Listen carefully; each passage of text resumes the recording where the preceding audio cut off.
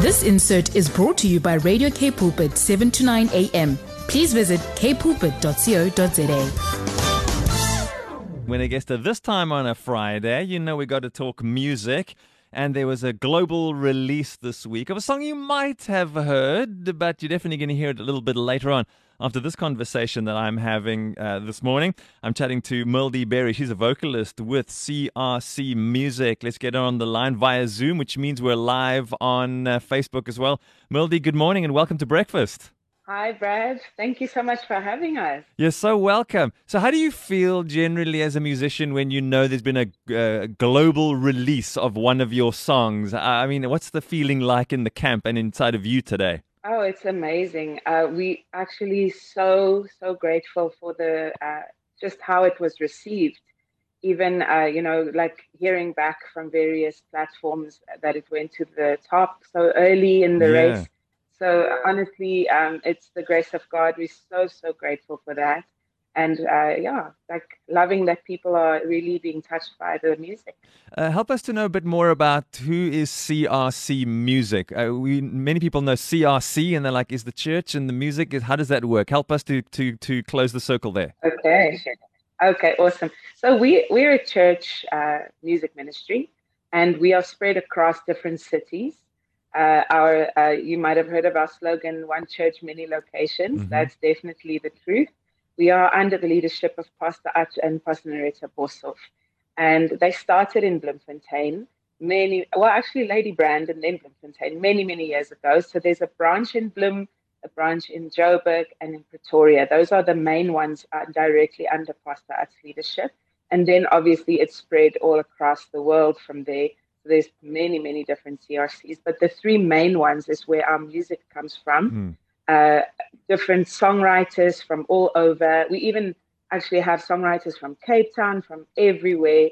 CRC Cape Town has amazing musicians there as well. And we always come together once a year and then we start writing. And, it's amazing how we always seem to write exactly in the vein of what we'd be having in that year, like as with COVID, like we wrote songs before lockdown hit that actually were for the season that we went into. So it's been quite amazing. So good to work together as a family. So let's chat about this particular song, Unrelenting Love. Apart from the fact that it's outstanding, and don't just take my word from it, the listeners will get a chance to hear it in a moment. But what's the story behind? Yeah, what's the story behind the song? So we had an incredible Passover production this year. And during that time, we really felt pressed on our hearts to release a 2-song EP specifically for Passover. But, we were talking also about how we tend as Christians to only sing about the cross and what Christ has done for us at Passover, which is very apt. But at the same time, it is part of our daily life. He is the resurrection life for us daily. Our freedom comes from that. Our liberty, our daily victories come from knowing that he was resurrected and lives on the inside of us. And, that he was striving to give us that. He stretched himself to give us that. And so we decided, we are going to release it as a Passover EP, but at the same time, it is a song for the season. It is a song for the heart of the church, because Jesus is the center of it all. So that's really been such a blessing. We've never really done that on its own before, and it really has been such a blessing. The songs bless us, so I'm so glad it blesses everyone else. Merldy, you're speaking about a 2-song EP. We've talking about Unrelenting Love this morning. What's the other track? The other track is called Jesus, You Are the Way. So you'll find it on all the platforms under Unrelenting Love EP. So Unrelenting Love is the title track, and then Jesus, You Are the Way. Go check it out. It's a phenomenal song as well. So when you've got so many songwriters, as you've alluded to, when they're coming from all the different CRC churches and the CRC music all around, and you have these songwriting camps or whatever you call it, you guys must be sitting on a lot of music you haven't even put together. Like, let us know. Share some of that with us. That's true. That's very true. I was told not to give away too many surprises coming up soon, because I asked, what can I say? What can't I say? So what I can say is there's a lot of surprises coming up that will hopefully be released before the end of this year and early next year. But definitely some of the songs that we drew from places that, COVID put a pause on everything, yet when we came back to some of those songs, we were like, oh my goodness, and one of them we're actually doing in our church, is not released yet, but was one of the songs from a season that we thought, okay, we're so past that now. We have a tendency as consumers of music to think something is old, but it really isn't. And so yes, there's quite a few songs that came out of archives that became alive in the right timing. Sometimes a song has a specific time as well. So it's really awesome to see that happen. How do you feel when you write songs that we know you have at your own church, CRC's churches? How do you feel when you find that other churches are latching onto these songs and singing them? That's an incredible honor.